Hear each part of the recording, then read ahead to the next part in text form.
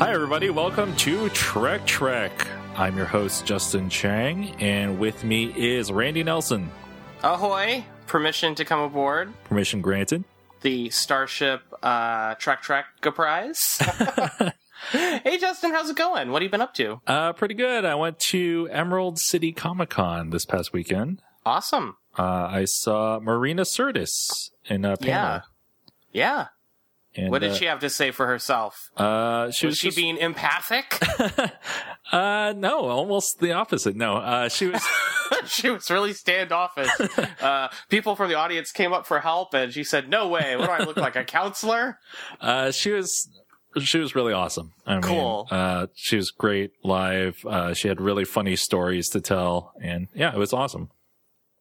I kind of wish I had paid to get her autograph or a picture with her or something, but I didn't. So, was she doing that after the panel? Yeah, at Emerald City, they had like this whole section where the celebrities are there, and you can, pay to have pictures taken with them or get their autograph or whatever. Mm-hmm. Yeah, I mean, there was a couple Firefly people there. And, cool. Of course, those lines were big. Yeah. Well, it would have been great if you had a Marina Sirtis figure. Not a Marina Sirtis figure. If you had a Deanna Troi figure. If you had a Marina Sirtis figure, I mean, maybe those exist. That might be a little creepy. Yeah, just a little bit. Or you say, "Oh, Miss Sirtis, this is a handmade Marina Sirtis figure. I crafted myself from parts of Barbie dolls. I was hoping you would sign it, please." It was great to see all the Star Trek love. A lot of people wearing Starfleet uniforms and stuff. That is cool. I mean, it was something we pointed out after we went to the San Jose Super Toy Show, is that it seemed like there was a lot of Star Trek fandom. Like, it was still pretty strong. Mm-hmm. Actually, we saw a lot of Star Wars fans, clearly, but we saw a lot of Star Trek fans at that one, too.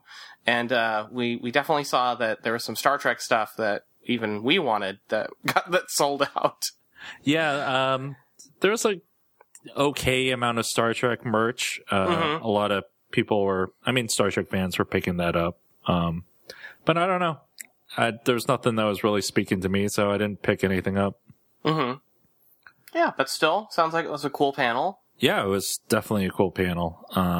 Of interest to our listeners. Mm-hmm. How was your weekend? Oh, it was pretty good. So far, so good. Not a lot of Star Trek stuff going on. Definitely, I watched the episode we're about to talk about, though, and I've been playing some games. I built a new gaming PC a week or so ago, and I've been playing some games that I've been meaning to get into. And a couple of those I've been playing. A couple of the different Telltale game series. I just finished The Wolf Among Us, which is exceptionally good, and I recommend anyone who's into really good adventure games to check out, even if you've never seen Fables at all. Oh, that reminds me. I did see someone cosplaying as Snow White from Wolf Among Us. Oh, that's great. With the lines and everything. Oh, wow. Okay. That's cool. I'll have to see if anyone took a picture of her. I mean, that sounds kind of creepy. And if anyone's played The Wolf Among Us, it's extra creepy. But, yeah, that is cool. So yeah, I played through that, all 5, parts of it. That was actually in the past week. So I just finished that, but I've been playing the Telltale's, Game of Thrones. And I'm a big Game of Thrones fan.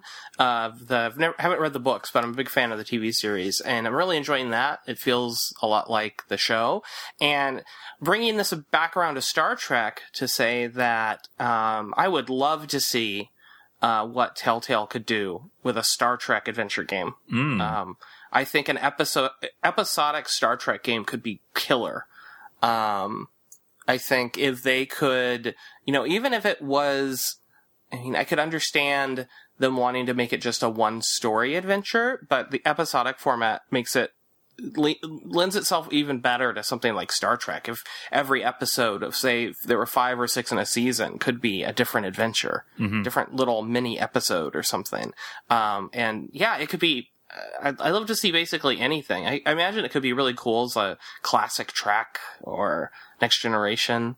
I don't know if they'll ever do anything like that. I know that there were some Star Trek point and click adventures back in the day that now that I've got a PC again, I really want to check out. Play some retro games, but yeah, that's what I've been up to. Nothing too exciting.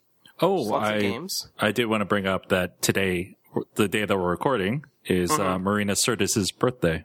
Oh, happy birthday, Counselor Troy. Yeah. I'm sure you're listening. Also, there's some Trek news in the entertainment world. Sounds like Star Trek 3 might have a villain. Oh, that's right. Idris Elba. Yeah. Luther himself / what's his name from Thor? Heimdall, right? Yep. And Stringer Bell from The Wire. Yeah. He's awesome. Yeah. Oh, and he was in Pacific Rim. Oh, of course. Probably some genre fans remember him from that. It's one of the better parts of that movie. The talky parts of that movie. I think that could be great. The rumor is that the movie will be very Klingon focused, so he'll probably be in makeup. Oh, Idris Elba as a Klingon. Interesting. Well, I hope that they get Michael Dorn in there somehow. I hope so. He deserves to have a major role as a Klingon. Obviously, probably not as Worf, but it'd be awesome if he was just able to make an appearance. Well, if you recall, he was in Star Trek 6. That's true. So, there you go. Maybe there could be some crossover.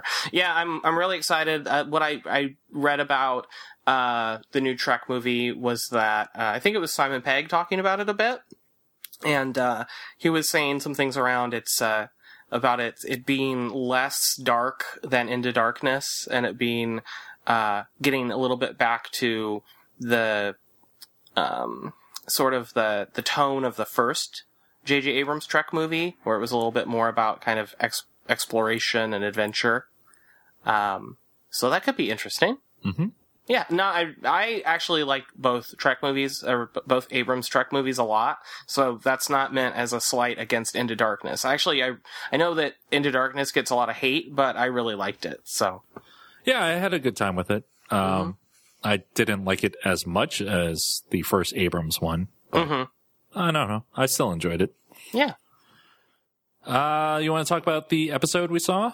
Yeah, sure. I'm just kidding, of course. Let's talk about Rogue Planet. Yeah, season 1, episode 18. Wow. Remember when sci-fi shows used to have like 20 plus episodes per season? I miss that nowadays. Well, this season is going to be, 26, I think? So we still got a ways to go at season 1. Original air date for Rogue Planet, March 20th, 2002. Yeah. Almost long ago. Almost lines up. We're recording on the 29th of March. Oh, wow. Okay.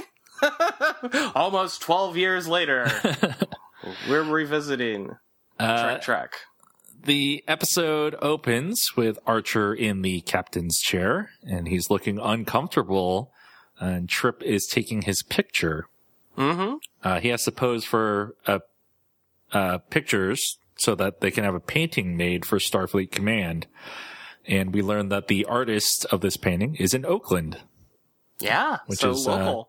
Local to me right now. Yeah, I mean, real near you. That artist could be in art school in Oakland right now. Maybe not that. Yeah. Yeah, it's a little too early for that. But maybe that artist hasn't been born yet in Oakland. Yeah, I noticed that showing a little bit of how this was, say, pre-iPhone era, like 4 or 5 years before the iPhone, and that they were still using standalone cameras. That all it was a camera. Yeah. I also noted that the meeting room in the back of the bridge is called the Situation Room. So there you go. We know that because Trip asked T'Pol to turn the lights off in the Situation Room. And she doesn't seem to want to do that. Nope. We also learned that Vulcans are recognized for their accomplishments, not their appearance. Though important Vulcans get mummified. Just then Reed says that they're approaching a planet. A rogue planet. Bum, bum, bum. Rogue planet means that it's broken out of its orbit. Trip takes the opportunity to take a picture of Archer in action. Then it's the opening credits. When the show comes back, T'Pol says that there are lots of animals on the planet and that it's not a frozen planet because hot gas is being emitted from under the planet's surface. There's no evidence of humanoid life, but Reed has detected a ship. A shuttle pod containing Archer, Hoshi, Reed, and T'Pol heads towards the planet. On the surface, the away team has flashlights and phase pistols in their hands and devices on their heads. And I noted that these devices are like the Konami laser scope, if you recall that. That's true. Yeah. Or Scouters from Dragon Ball Z. Yes, that's true. They are. They want you to know that these are night vision devices because they're very green. They also give away. They're not only let you see in the dark, but they give away your position. Yeah, it's kind of like Sam Fisher's night vision goggles. Yeah, it does. What I noted was that it looks like it helps because so much of the episode is dark. It's such a dark episode that you need to be able to see where people are, where the characters are. So you could say they're trekking into darkness. Ooh, the alternate episode title for this could have been Into Darkness. We learned that both Archer and Reed were Eagle Scouts. Reed had 28 merit badges and Archer had 26.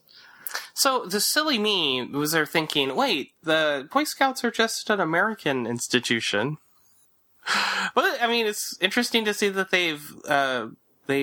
they're still around in the not so near future. Yep. Just then T'Pol stops them because she senses something. Archer activates his headset, which gives him night vision, as you said. And they find some sort of glowing centipede type creature. And Archer cracks a joke about earning an exobiology badge, but Reed already has one. Yes. So apparently, future Boy Scouts, future Eagle Scouts can look forward to exobiology badges. Hoshi finds a campsite. There's no one there. Reed and T'Pol go out to find the ship that they detected earlier. Someone is watching T'Pol. It has red night vision as opposed to the away team's green. T'Pol detects a humanoid biosign for a moment, but then it disappears. Just then, a gun-wielding humanoid jumps out and knocks down Reed, and it turns out there are two of them. Everyone lowers their weapons, and they head back towards the campsite. The campsite now has a fire going, and there's a third gun-toting alien there with Archer and Hoshi. Already there? Archer introduces Reed and T'Pol to the aliens, called the Eska. The one who's sitting with Archer and Hoshi introduces himself as Damaris. So not the Seska, mind you, Voyager fans. No, the Eska. Damaris explains that it's weird for them to find humanoids on the planet, and that the planet is no one's territory, but it is a special place to the Eska. Archer wants to stay on the planet and explore, because that's what he does. And Damaris doesn't seem too keen on that. Later, the away team and the Eska are having dinner. Archer and Reed are really enjoying the Dragon meat. Not digger meat. Not digger meat. Dragon, there's kind of like a wild boar type creature. Yeah, I think we see one later. Yeah, yes. That's right. We do. The reason why the away team didn't detect the Eska before is because they have sensing cloaks. They are hunters who have been coming to the planet for 9 generations. So they're kind of like Predator. Yes, exactly. Basically. Well, except you can see them, but they're cloaked to sensors at least. Right. They say they do not hunt the higher primates, however. Archer tells Damaris that hunting ended on Earth over 100 years ago.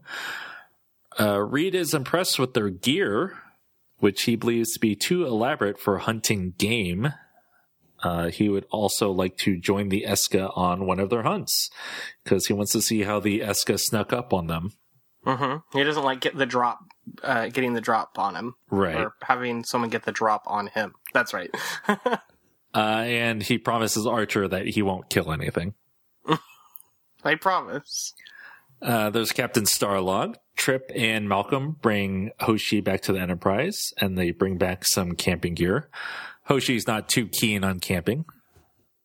In the launch bay, Hoshi is happy to be back on the ship, and she and Reed scare Trip by talking about worms that crawl into your ears and lay eggs. And remind me of those worms from Star Trek 2. Yep, that's what I was thinking as well. Back on the planet, T'Pol plans how they should bring the crew down to the surface. Everyone but Archer turns in for the night. As Archer is sitting by the campfire, he hears someone calling his name. He grabs a flashlight and follows the voice into the jungle. There he sees a human woman wearing a nightgown, but she runs off as he approaches. Later, the Eska don't believe Archer's story. There are no other hunters in the party, so they don't know where this woman came from. Mm-hmm. Mayweather calls to confirm that there are no other ships in the area. A scouting party consisting of T'Pol, Reed, and an Eska returns and say they found nothing. T'Pol thinks Archer was dreaming, but Archer insists that it was real and that he has seen this woman before somewhere. Damrus thinks the constant night is making him see things. The next day, Reed and the Eska are planning to go hunt a pack of firewolves. Damrus says they have only 2 days left, as they are allowed to hunt only 4 days each year so that they don't wipe out the game. Hunters often wait decades to come to the planet. Yeah. Reed and the hunting party go off on their hunt. Meanwhile, Archer, T'Pol, and Trip examine the thermal vents. Archer is preoccupied, however. T'Pol goes off, and Trip questions Archer if the woman actually exists. And again, Archer insists that she does, and that he knows her somehow. Elsewhere, the hunting party has followed their prey, a female Dragon, when Damrus sees something that he calls a wraith. Reed wants to check it out, but Damrus has one of his buddies and Reed take another path, while Damrus and another Eska check out where the wraith was last seen. Back at the thermal vents, Trip is taking pictures. Archer senses something and walks off, and he sees the woman again. She flees, and he chases after her. And she finally stops, and we can see her clearly. She says in English that she needs Archer because he's different. She starts getting tense because someone or something is trying to harm her. Trip and T'Pol show up, and the woman disappears. Damrus and his Eska buddy chase after the wraith when his buddy gets attacked. At the campsite, everyone has regrouped. The guy who was attacked is screaming in agony. Damrus says the female Dragon attacked him. Archer tells him that Phlox can take care of him, and Damrus says that they should all go back to Enterprise, but Archer isn't ready to leave because he's obsessed with this woman. Mm-hmm. That no one else can see. Right. He's totally not going crazy. He doesn't have space madness. No, it's fine. Mm-hmm. Later, Archer is in his tent, and T'Pol tells him that Reed has docked with Enterprise. Archer talks to T'Pol about the woman and how she spoke to him.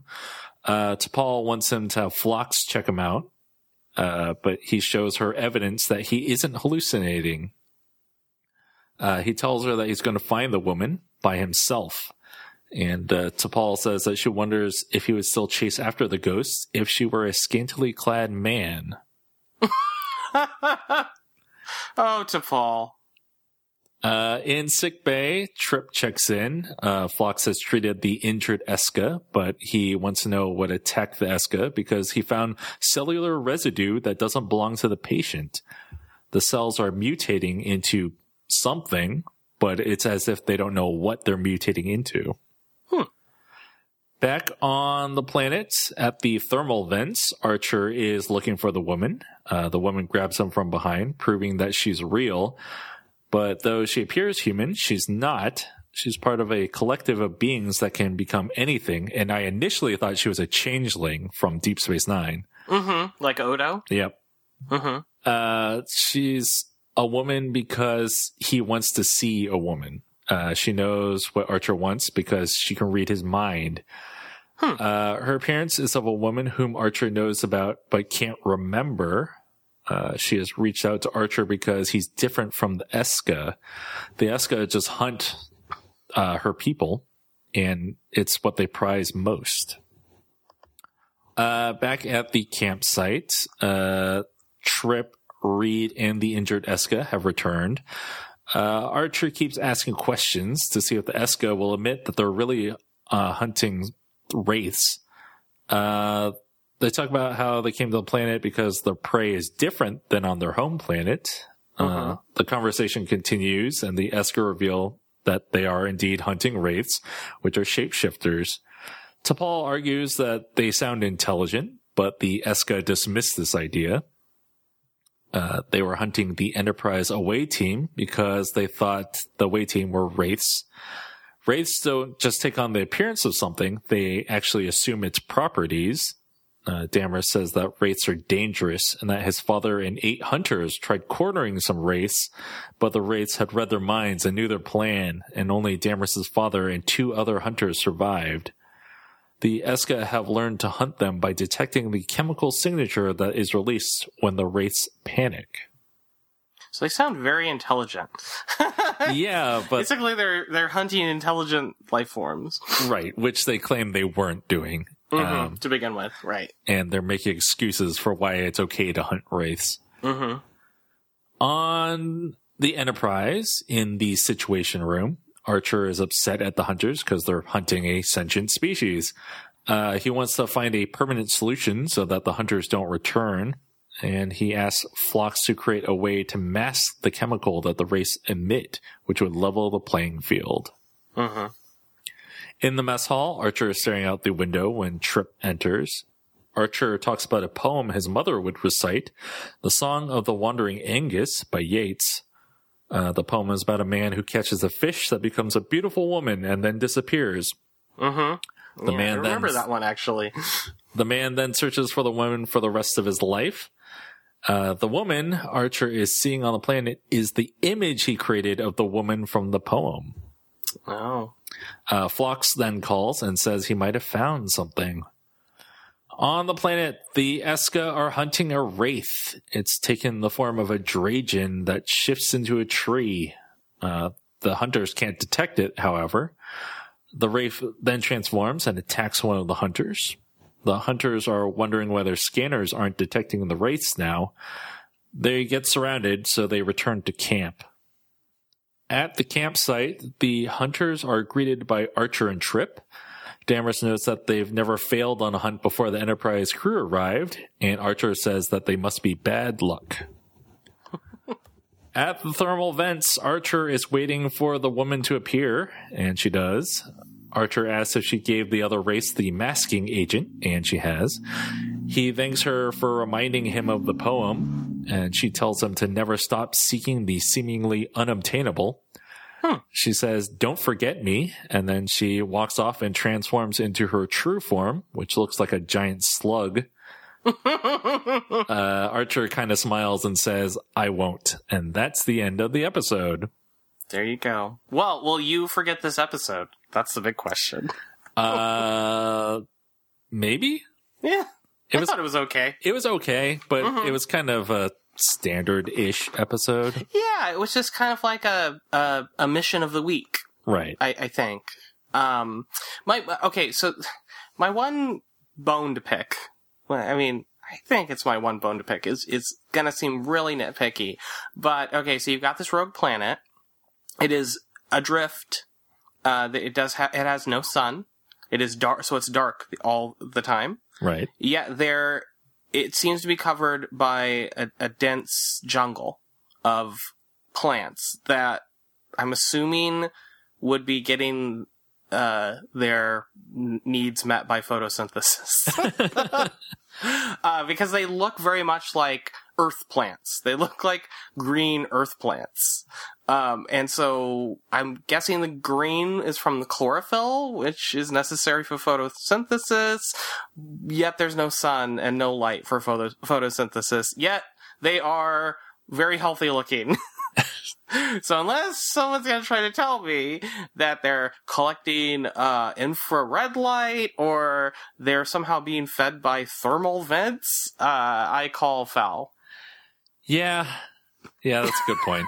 Anyways, I don't think this is the most science-y Star Trek episode. Well, I mean, they have these magical beings that can read your mind and shapeshift into anything. Okay. I don't know about you, but when the hunters first showed up, I figured that they were going to end up being like hunting prisoners or something, like the most dangerous game or the Running Man or something. Yeah, that would have been interesting. Yeah, I thought, I don't know. I mean, to me, that was kind of what was expected. I didn't expect it to be a psychic shapeshifters. So that was different, at least. I mean, that was different, but on the other hand, I think it would be a little more engaging if the away team were being hunted by this group of hunters. If the away team were being hunted, or if maybe it was like a situation where the Eska brought some people to hunt with them and kind of let them go and said, hey, here's a head start, and we're hunting them or something, I just feel, obviously there was a moral, I mean, at least this episode had a Star Trek style moral dilemma. That didn't have a very, I guess they did come up with a pretty clear-cut solution, but I would normally think, well, there isn't a really clear-cut solution, because they were like, if we stop them from doing it this time, they're just going to come back. Right. So they came up with a kind of a clever solution. Although it is another case of Archer interfering. Yeah. Well, I kind of think the whole thing, like, obviously the Enterprise wanted to investigate this rogue planet because it's interesting. Like, it seemed like most of the crew didn't even know what a rogue planet was. Obviously they wanted to land, but it was interesting that they found a ship on the surface that clearly it wasn't answering hails. They couldn't see any, humanoid life forms. So clearly they didn't want to be bothered. Yet they kind of were like, hey, we're here. We're here to bug you. Like, they could have landed on the opposite side of the planet and investigated things, but they decided to choose where this other ship was to kind of go bug them. Yeah, you got to ask the locals, right? Yeah. So the hunters were really shifty from the start. Mm-hmm. Like, there was no question that they were hiding something. Yeah, something was going on. They were just kind of like, ha, ha, ha, ha, ha, ha. Yeah. There's a little too big of a giveaway that something weird was going on with them. Yeah, they were not subtle. Yeah, like, no matter what it was, I figured that they were up to no good. Right.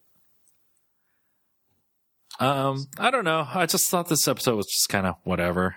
Yeah.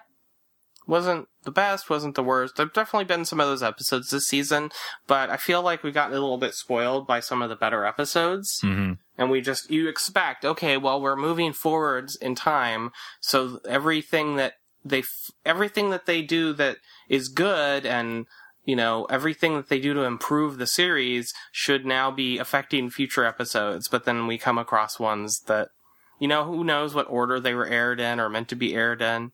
And I guess they can't just lump all the good episodes together. But still, I mean, yeah, it was not a bad episode. I thought that the whole aspect of Enterprise, finding out there was a secret, there was something going on, that there were these sentient psychic shapeshifters that were being hunted was interesting. Although I would argue that even the little piggy guys, even those little piggy creatures, were sentient. So. Yeah, I mean, it was an Archer-centric episode, and Archer's not necessarily my favorite character, so it's kind of... It's definitely not the most interesting. It's hard to get engaged. Engaged. Get it? No. Nope. Just shaking my head over here. Nope. What are you talking about? Yeah, I don't know. Like, the solution was just so easy. It was just like, oh, hide their chemical they emit. Yeah. Kinda, It didn't really take a lot of debate or a lot of thought. yeah. We're just kind of, okay, yeah, we got an idea. Let's do this and then take off later. And then Phlox, the magical doctor, creates the solution. Yeah, he kind of solves everything. He's Phlox. Well, I continue to be excited to see what else happens, and I'm very interested by the next one, I have to admit. yeah, me too. I'm guessing, like me, you've seen the brief synopsis of the episode. And when you're watching these show episodes on Netflix, sometimes the beginning plays. when you're finished, they show you what the next episode's going to be. Next episode is Acquisition. And it stars some of our big-eared friends. Vulcans again? Yep, more Vulcans. More Vulcans! Yay!